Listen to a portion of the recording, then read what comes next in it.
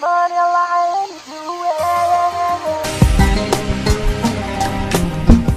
going on, peeps? This is your host, John. This is your kid who's as you love and enjoy every single night.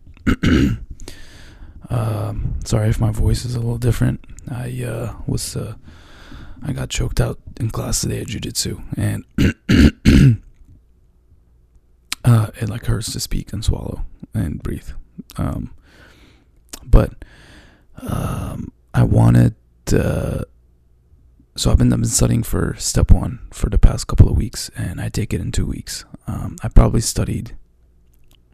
By the time I take it, I would have studied full time for around 5 weeks, maybe 6. I will say though, I'm not studying as much as I could because of jiu-jitsu. So it's not full time, but I would say I'm clocking in a good amount of time. And I will say something. It's crazy that people used to study for this exam and try to ace it. And basically needed to ace it, because now that I'm studying for it and it's just pass fail, it's still pretty hard. There's so much information, and it feels like you learn one thing, and if you take a practice exam, you learn a new fact, and you never get asked that question again,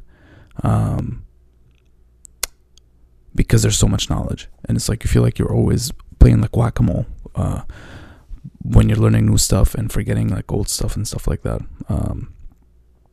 But I think by the time I took a practice exam, I think I'll pass, but I want to make sure that I learn as much as I can in the next couple of weeks. I don't know, I don't want to just pass. I want to make sure I'm learning the stuff that I need to learn. And to do that, it's hard. It's really hard. So I was thinking about it earlier today. It's really impressive that people used to study for this exam religiously, and their whole future is basically dependent on, not entirely just on the score, but a big portion of their future dependent on the score. And then here we are now. It's pass fail. So it's interesting. I know people, I think the average study time for it is 6 weeks. People do it in 4. Some people do it in 8. I know people now doing it in less than 4. But it's pretty hard to do that. But it's just because it's pass fail, and they don't need a high score. They feel okay, taking less time to study for it. But it's a big commitment, and it's a lot of studying, and it's weird studying. It's a little different than studying for final exams and rotations, mainly because there's a combination of clinical basic science knowledge, and it's weird knowledge that you need to know, a lot of stuff. Some of it's clinical, some of it's not clinical, and there's just so much. The quantity of information you need to know is a lot.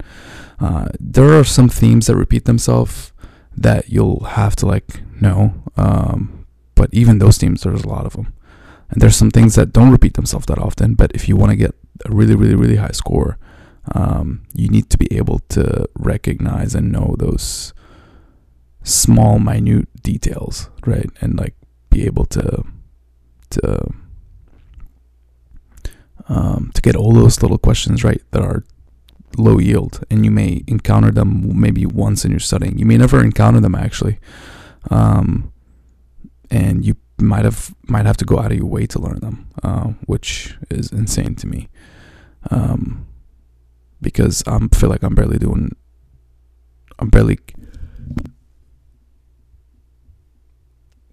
Sorry, I was gonna yawn, and I knew yawning was gonna hurt, so I tried to not yawn. Yeah, so it's just impressive that people used to do it, take this exam more seriously than we are now, than we have to. But still trying to do my best and learn as much as I can in the next couple of weeks, and we'll see where we end up. We'll see where we go. Jiu-jitsu's going pretty good. My last few sessions have not been that exciting. I don't think I've gained more confidence going into the competition over this past week.